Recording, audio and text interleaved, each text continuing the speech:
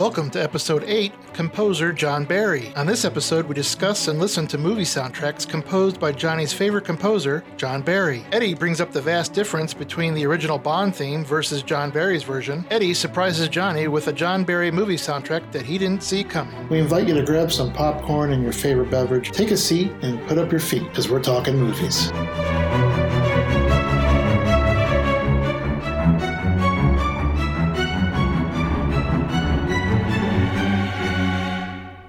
Welcome back. I'm Johnny Popcorn. And I'm Eddie Klieg, and we're talking movies. Eddie, I know you normally announce where our listeners can find our podcast at the end of the program. Today, perhaps you might want to start with it, since I believe we have some significant news. That is correct, Johnny. Normally, I list every single one that we're on. Then, I had this great idea. Maybe it'd be easier just to say the ones that we're not on. So last week, it was Pandora and iHeartRadio. Well, big announcement. One of the number one podcasting outlets in the country. We are now officially on iHeartRadio. Go to iHeartRadio, search We're Talking Movies, and you'll be all hooked up. We made the big time now. We're in the big time now. Well, that's certainly great news. Now that we have our listeners up to date, where are we going today, Eddie? Well, Johnny, you have brought this up several times, this person. He's a favorite of yours, a big favorite. So let me give you a hint.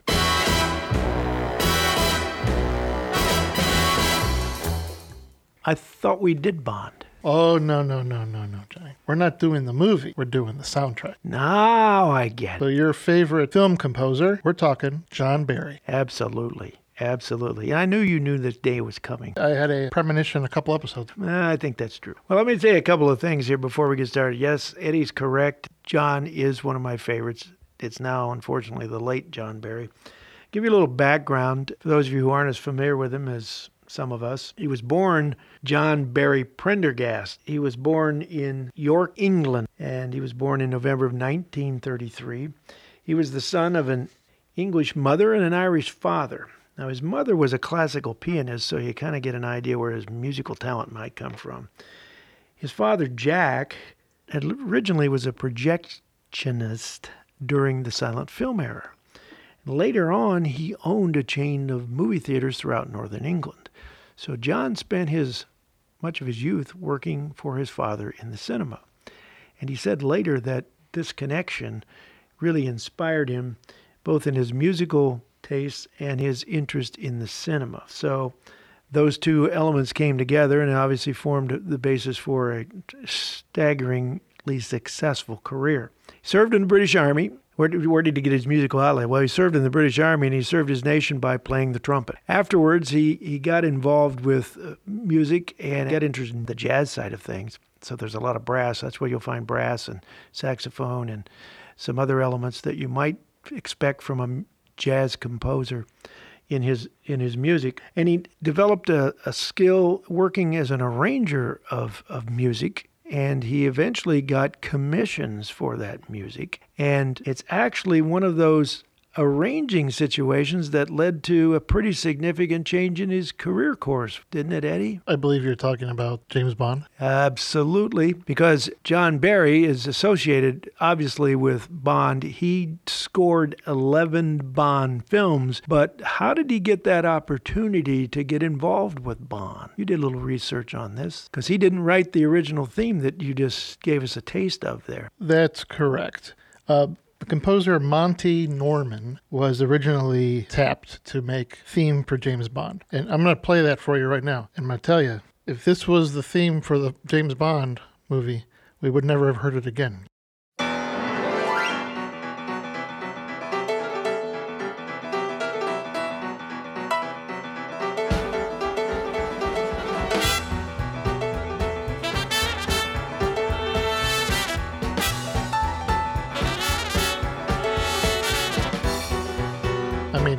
Really?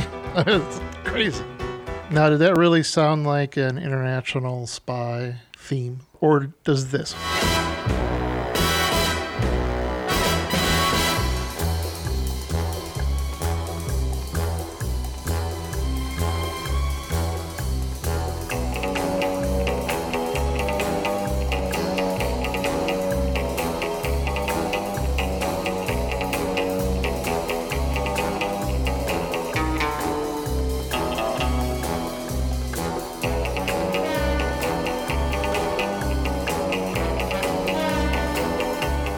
That is the right theme.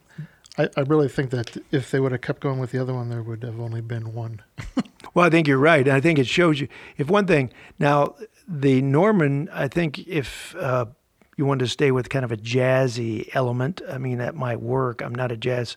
One of the things I want to say right at the moment here, neither Eddie nor I are, Eddie's had some musical background. He played an instrument before. I haven't done that. I'm not a musician. I don't compose. I'm not a music critic. Well, the films that we're talking about today is based on my love of the work of John Barry, and I've selected some films that I think illustrate some of the different style points that should be mentioned about Mr. Barry.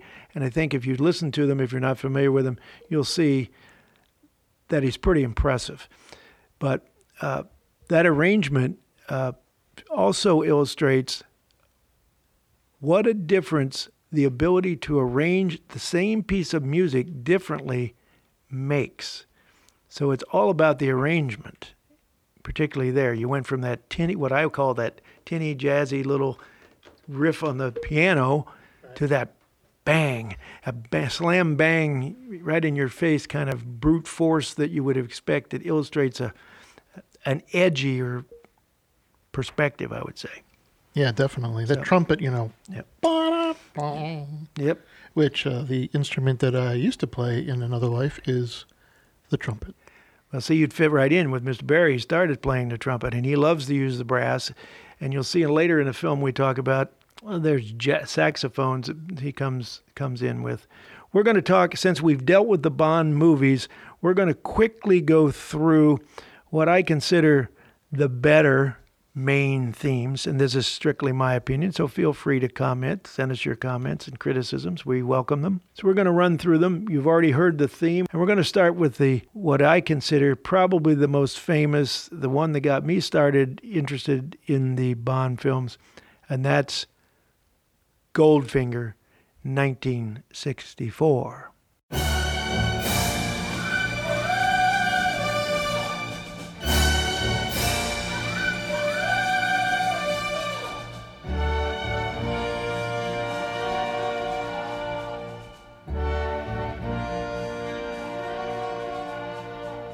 Goldfinger,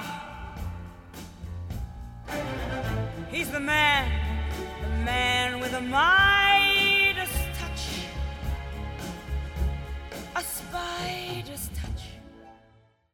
That's a good one. I like that one. Goldfinger. Yeah, I mean that just the spider's touch, all that. You get the idea. It's a great film. I mean, it still holds up. A long time ago. You Only Live Twice. This is an international type film with Bond, I believe, traveling over, as I recall, from Japan. And this was originally recorded by Nancy Sinatra, and for some reason we can't play that original version, but it's still a pretty hefty song.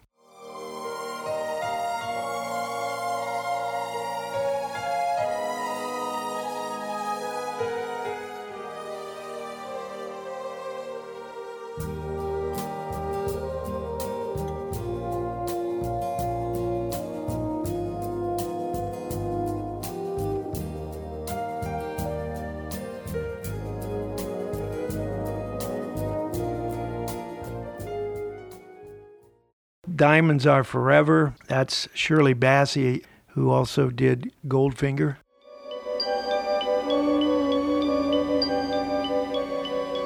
Diamonds are forever. They are all I need to please me. They can stimulate and tease me. They won't leave in the night. I've no fear that they might desert me. All Time High, and this is the only Bond main theme that does not carry the name of the film. All Time High, it's a fairly semi-romantic from the film Octopussy.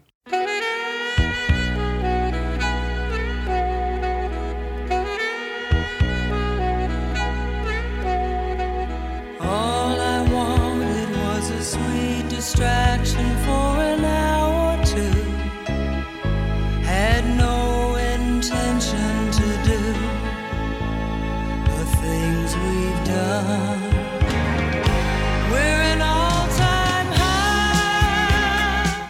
And the last one that I chose is Living Daylights, and the reason is there's a great style. Most of these are fairly slower, somewhat romantic, what you would call mood setting, whereas Living Daylights actually is the film that introduced Timothy Dalton after Roger Moore's sequence of films, and it's got, again, that kind of punch-in-the-face style that you had originally from the Bond theme. So there's a definite change in some of the main themes that we previously mentioned, the Living Daylights.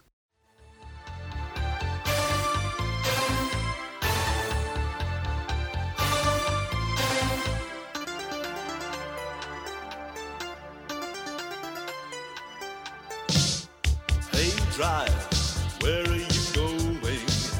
I swear my lips are showing. Set my hopes up way too high.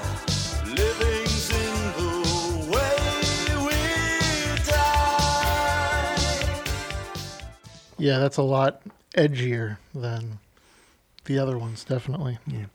Yeah, as I said, I'm not a movie critic, but I tend to use the term edgy because it's these subtle, more soothing or romantic themes, and then you got the more jarring or something a little more rougher, grittier that indicates a little more action-oriented, and that's the Living Daylight. All right, now we're going to go into some film themes and scores, and Mr. Barry had quite a career he was highly rewarded and recognized for. This is one of his early ones. I got introduced to Mr. Barry actually from watching a TV series on Eleanor and Franklin, which follows Eleanor Roosevelt and Franklin Roosevelt from the time of their courting, marriage, the early political life through the White House up into his death. And the theme that there was so, again, romantic that I was enthralled by. So I started watching Mr. Barry, and I went back because this film that I'm going to talk about first is early in his career, 1964. It's for the film Zulu. Now, this is an action film and obviously a British-inspired film. It's a dramatic portrayal of a standoff between the outnumbered British forces and the army of Zulu tribesmen in colonial Africa in 1876. It's almost like a British Alamo type of film, and it's the first screen role, significant mostly among a stellar English cast, the first film role for Michael Caine, who we love. I love him in the Batman series with Christopher Nolan, of course. And Barry's score here emphasizes more militaristic overtones. It's action, but it fits the mood, and it's pretty dramatic.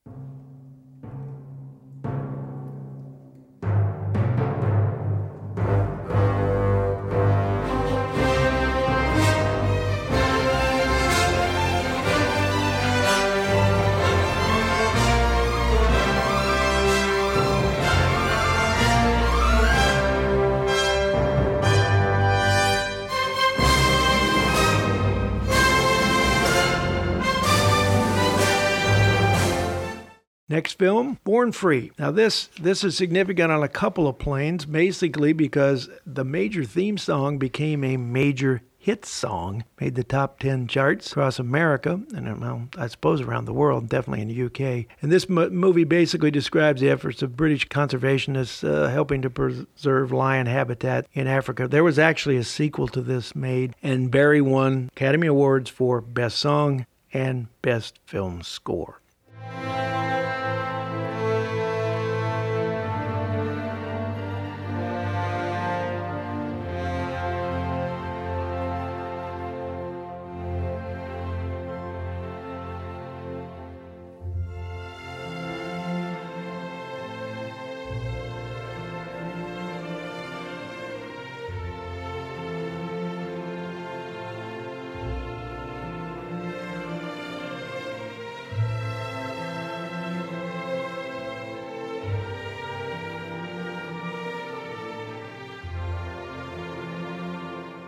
It's a PG-rated film. It still shows up on TV, and if you've got kids, it's actually a wonderful film to watch. Have you seen that one?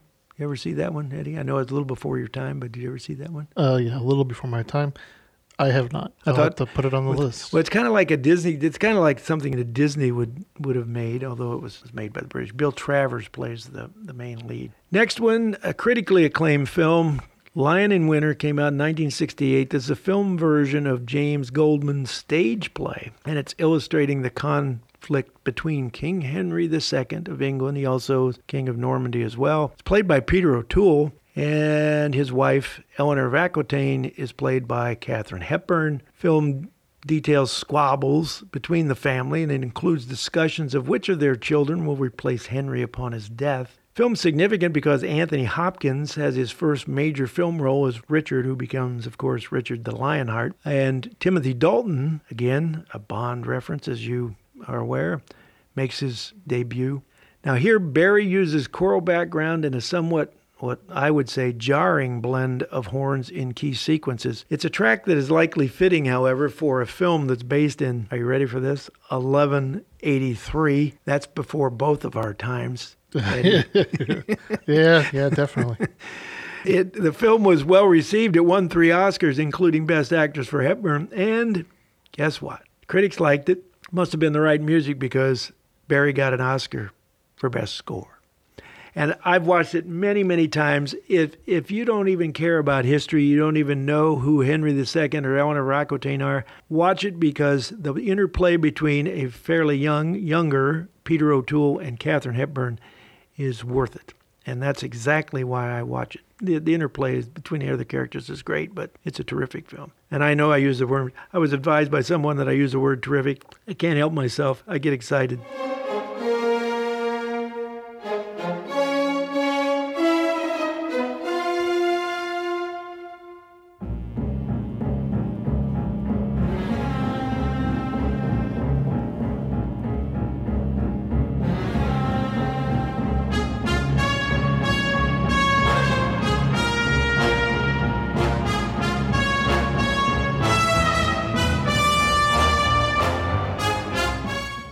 The next one is a film as I've said before, Eddie, you know this. There's some films I watch, some I don't watch. This one I watched, it's not exactly a favorite of mine because it's a rather depressing, yet to some, it's a culturally significant film for its coverage of a male prostitute and the underbelly of New York society and the two disparate and desperate characters. There's Ratso Rizzo, played by Dustin Hoffman, and John Voight plays Joe Buck. He's the one who's the male lead.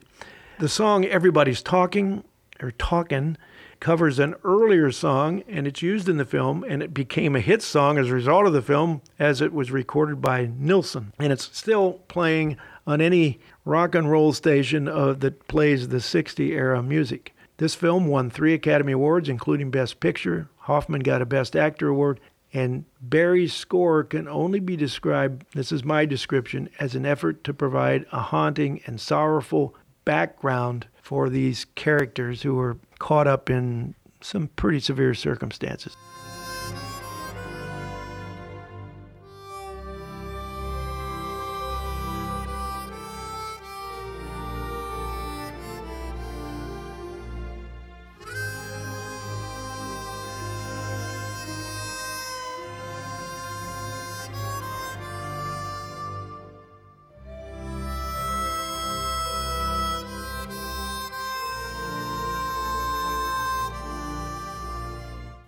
I'll do this one because I figured this is the first one in the list that I'm actually was alive for.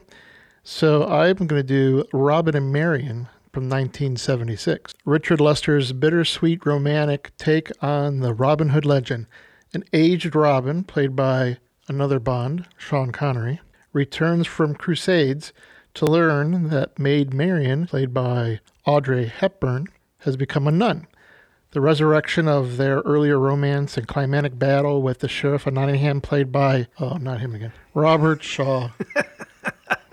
We're going to have a show like movie villains. Well, right? Yeah, because his career, as I said, it was cut short. He died unexpectedly, and he would add a few more films in him, I'm sure. But yeah, he played a lot of bad guys, and he played some good guys. But yeah, he'd fit in the villain thing. So Barry's main theme is both an uplifting and romantic undercurrent to their romance. Let's listen to it real quick.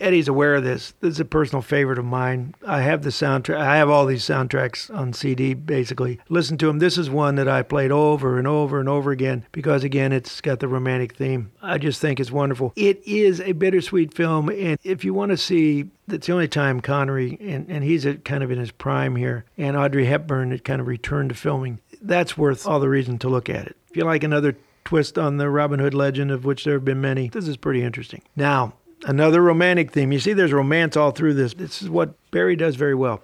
This is Somewhere in Time, 1980. And this is a movie theme that struck many moviegoers to such a degree that the theme was used in weddings.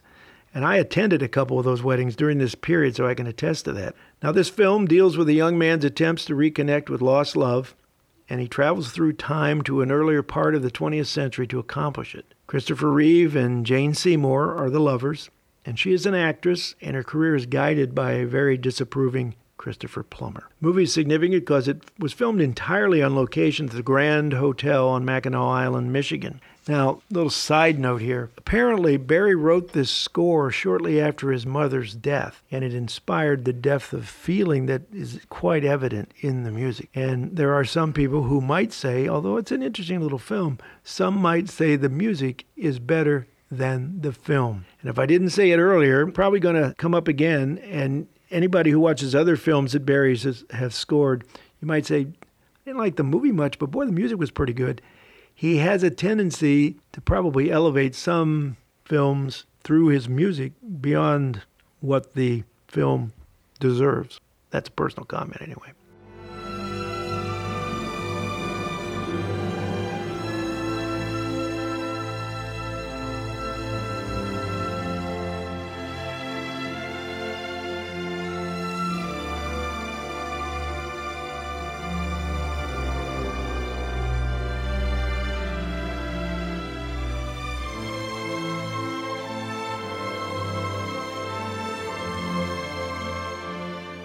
Now, here's one, Eddie. I think I asked you once before, have you seen this Body Heat? Obviously, it's an oldie but goodie, 1981. I have not seen it. No. Well, I would suggest if you dig it out of the library, you can find it somewhere. It still holds up. I watched it about 2 years ago. And here, because it's a murder drama, it's a mystery.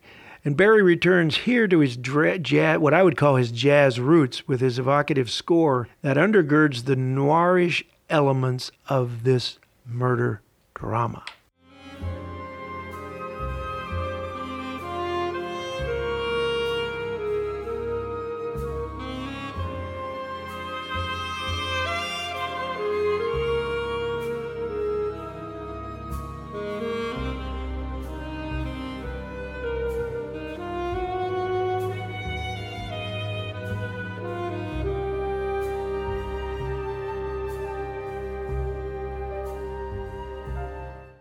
Oh, is that dramatic enough for you? The use of saxophones literally resonates to the literal heat of its southern location and the steamy intrigue of the murder plot. Hey, that's pretty good writing. Stars William Hurt and a literally steamy, have we made that alliteration enough, or reference enough?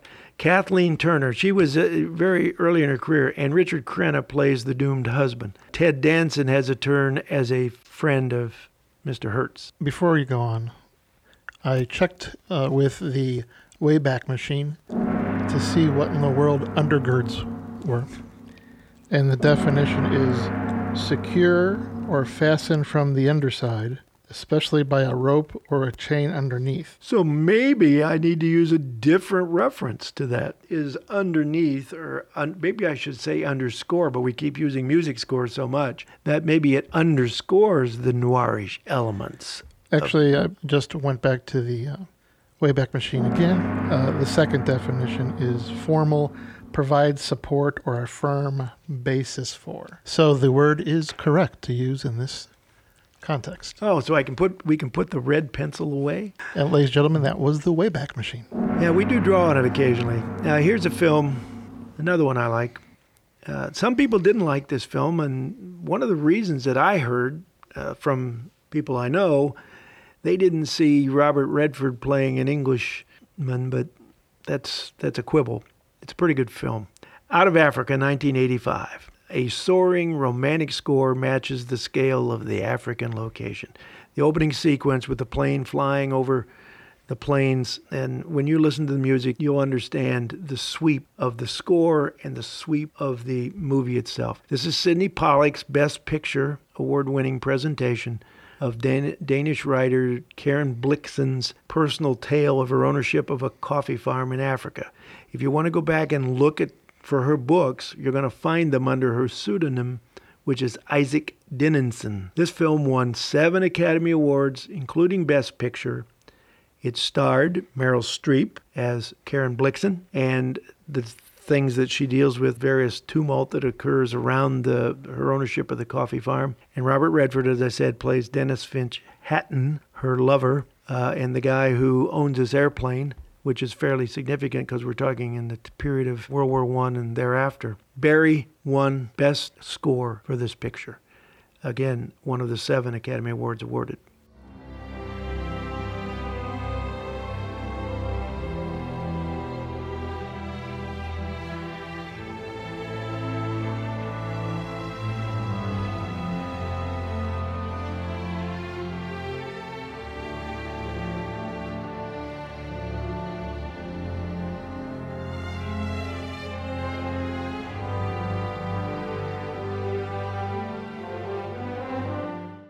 Yeah, I like that one. That was good. Yeah, that was a good one.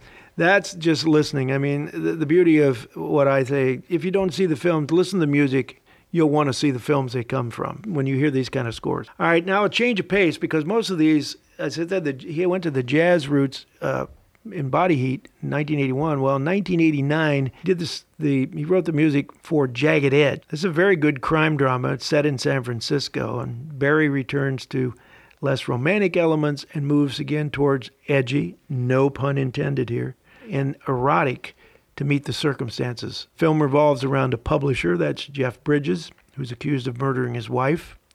He's defended by Glenn Close. He's acquitted, and a love affair evolves with Close.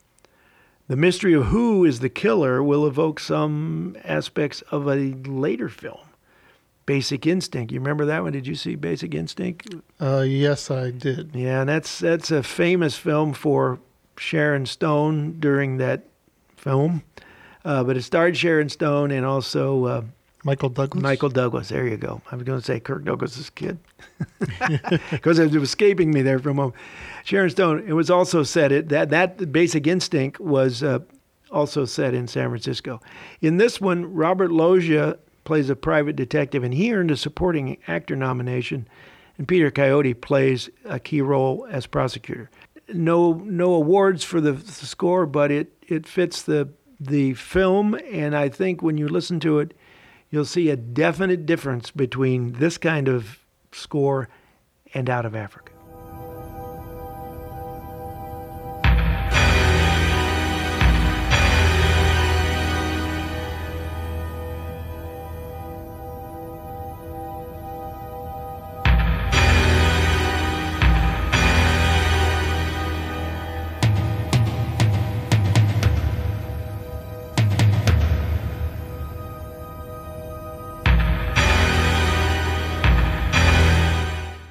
Yeah, I'd say that's a little different.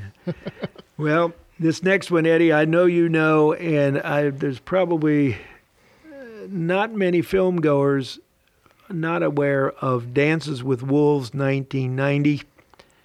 And this film brings up the name of someone else we keep mentioning a lot recently, and that would be Kevin Costner. Yeah. I think it's been a couple of weeks in a row that we've mentioned him. Yeah, he keeps popping up too. I mean, we've said it before, great movies. Here, of course, not only did he star in it, he directed it. And Barry comes up again with a score and main theme that matches the scale of the Western Prairie. Yet he's able to also represent the human elements as John Dunbar transforms and comes to respect and eventually love not only the Indian culture, but an Indian woman. Again, Best Picture Award for the film, Costner Best Director. Barry won, again, for Best Score, a total of 7 Oscars for the film itself.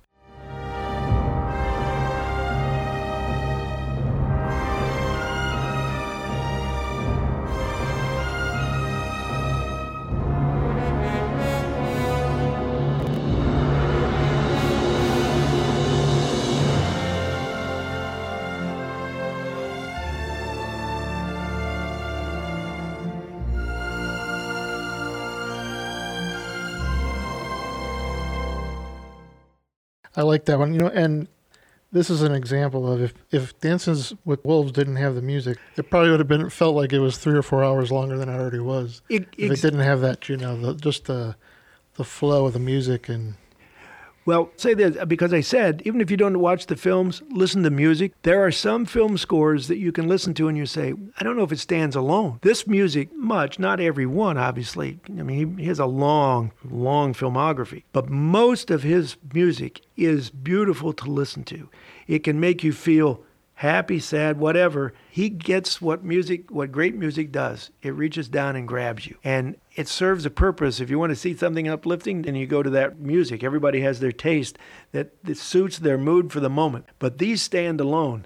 And not every film score can do that. That's why I have a lot of his CDs, because they're just beautiful to listen to. The next to the last, we've only got a couple others we're going to comment, because obviously we can't comment on every film he's done. This is Chaplin, 1992. This film probably isn't as good as it could have been. I have a personal criticism here, and mainly it's the direction. Richard Attenborough is the director. Not that he didn't do a good job of telling the story. It's just that it may not have the emotional heft it wouldn't have the emotional heft on the story alone without, I believe, Barry's score. But it's a good movie because it's an early star turn for Robert Downey Jr. And I think if Robert could have been in this movie 10 years later with as good an actor as he is and has become and got past his early demons, it would have been even a better film.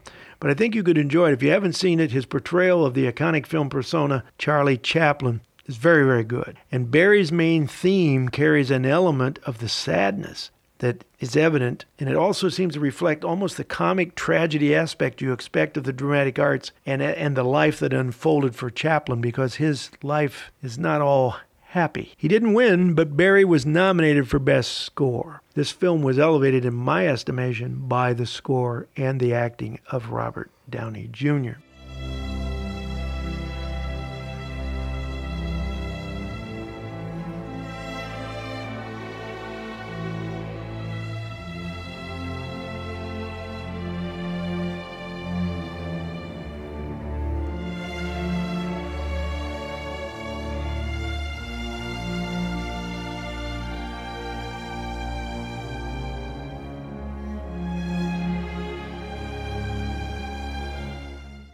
This one, I actually looked at the movie trailer, and it definitely is one that I want to watch. It's really interesting. Yeah, Downey, a little aside here, a little bit off subject, but we're talking movies, and Downey and Eddie and I, off mic, had an earlier conversation about Robert Downey Jr. He has obviously hit the mother lode, as Iron Man, right? His deals now, well, he's no longer active in the Marvel Universe. His deals... huge back-end compensations. But it's taken him away from dramatic acting situation where he's dealing with a character other than What's more dramatic than I'm Iron Man? Yeah, well, well, that's dramatic. I know. This is, I'm reflecting a little bias here, folks. But we saw in The Judge, he was back into kind of the what we would call a everyday type of situation. The Judge with Robert Duvall, I thought was an underestimated film. I thought he was terrific, and I'd like to see him get back to more of those type of roles, because I think he's an excellent actor. And now that his life is much better than it was, 25 years ago or 30 years ago. Now, the final film we're going to talk about and the final score, this is probably, in my estimation, of the films we're talking about, one where Barry elevates the film. Before you go on, go ahead. I was looking at the Wayback Machine, looking at what films are coming up for Robert Downey Jr. In 2021, Sherlock Holmes. Yeah, that's another iteration of that. And then the only other one kind of goes against what you hoped.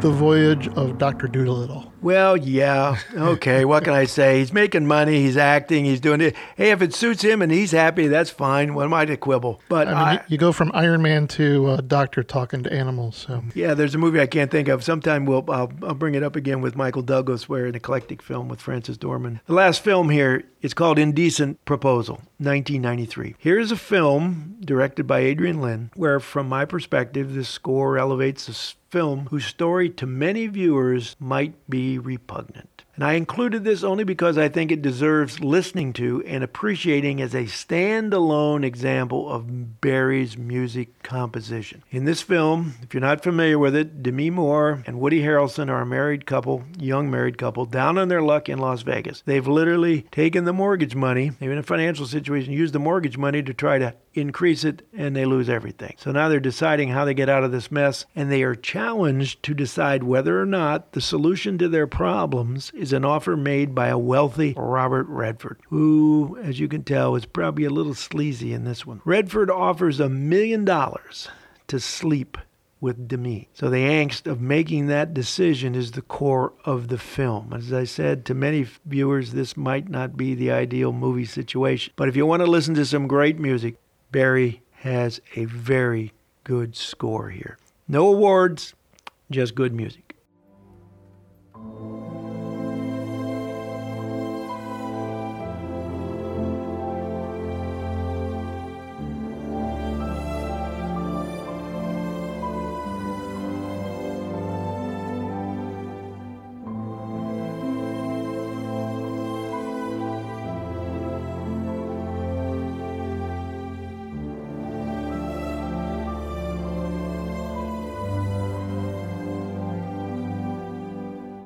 So that's the last of the films we're going to comment on. Real quick, I went to the Wayback Machine to see what the definition of repugnant was for those out there who did not know. The definition is extremely distasteful, unacceptable. Well, I think that's a correct usage in terms of this film. It's not a bad film, but it's just that he elevates it. Now, one last note, no more films, but I am saying that we didn't include this for listening, but Barry was also nominated one more time for Best Score, and that was for the 1972 Oscar for the movie Mary, Queen of Scots. So that's all we have to say on Mr. Barry. I'm glad we had the opportunity to do this, and we encourage you, I particularly encourage you, if you're not familiar with him, he's written some great, great music. Well, there is one more John Barry film that needs to be mentioned. Ironically, I did not see it in any of my research until the very end. Not sure why he's hiding this, but, maybe he's not hiding it, but you'll see in a minute. I'm going to actually play it for you.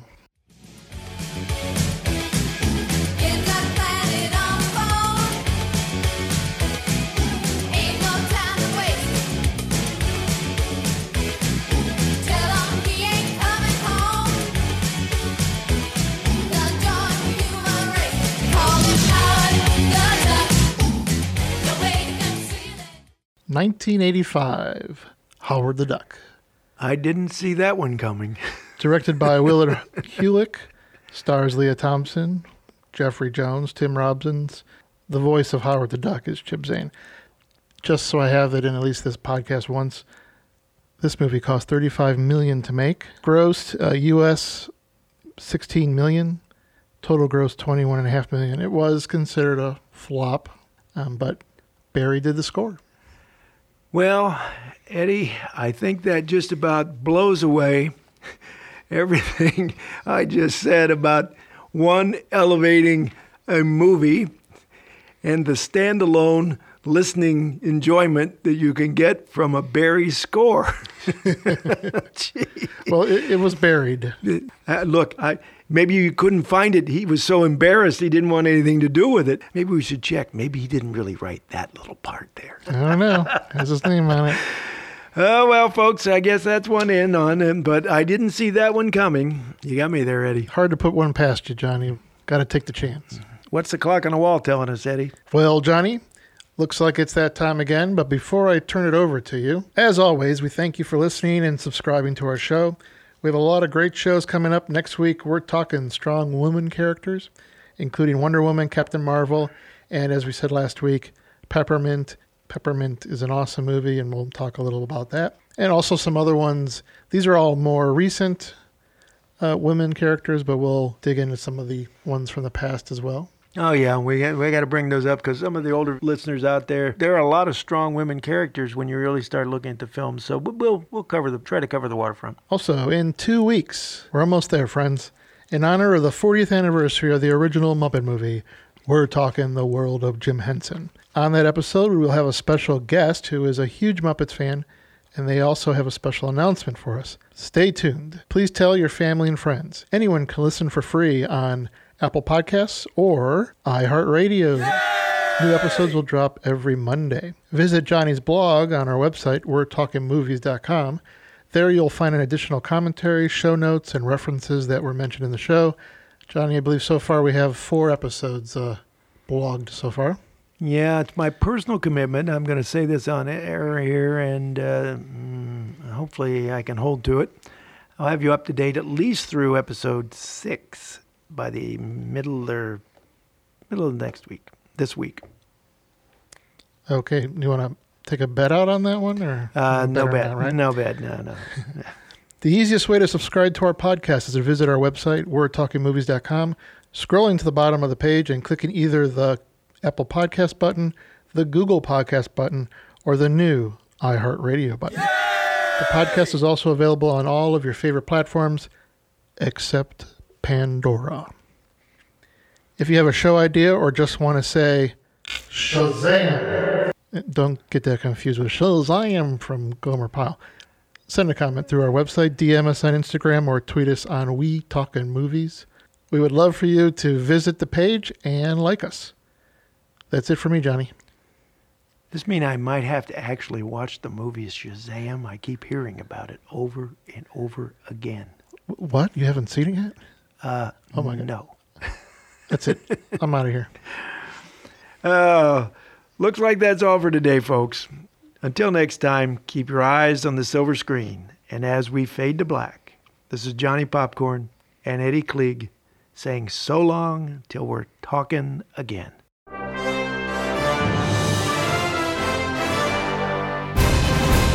That's a wrap, ladies and gentlemen. Please clear the set.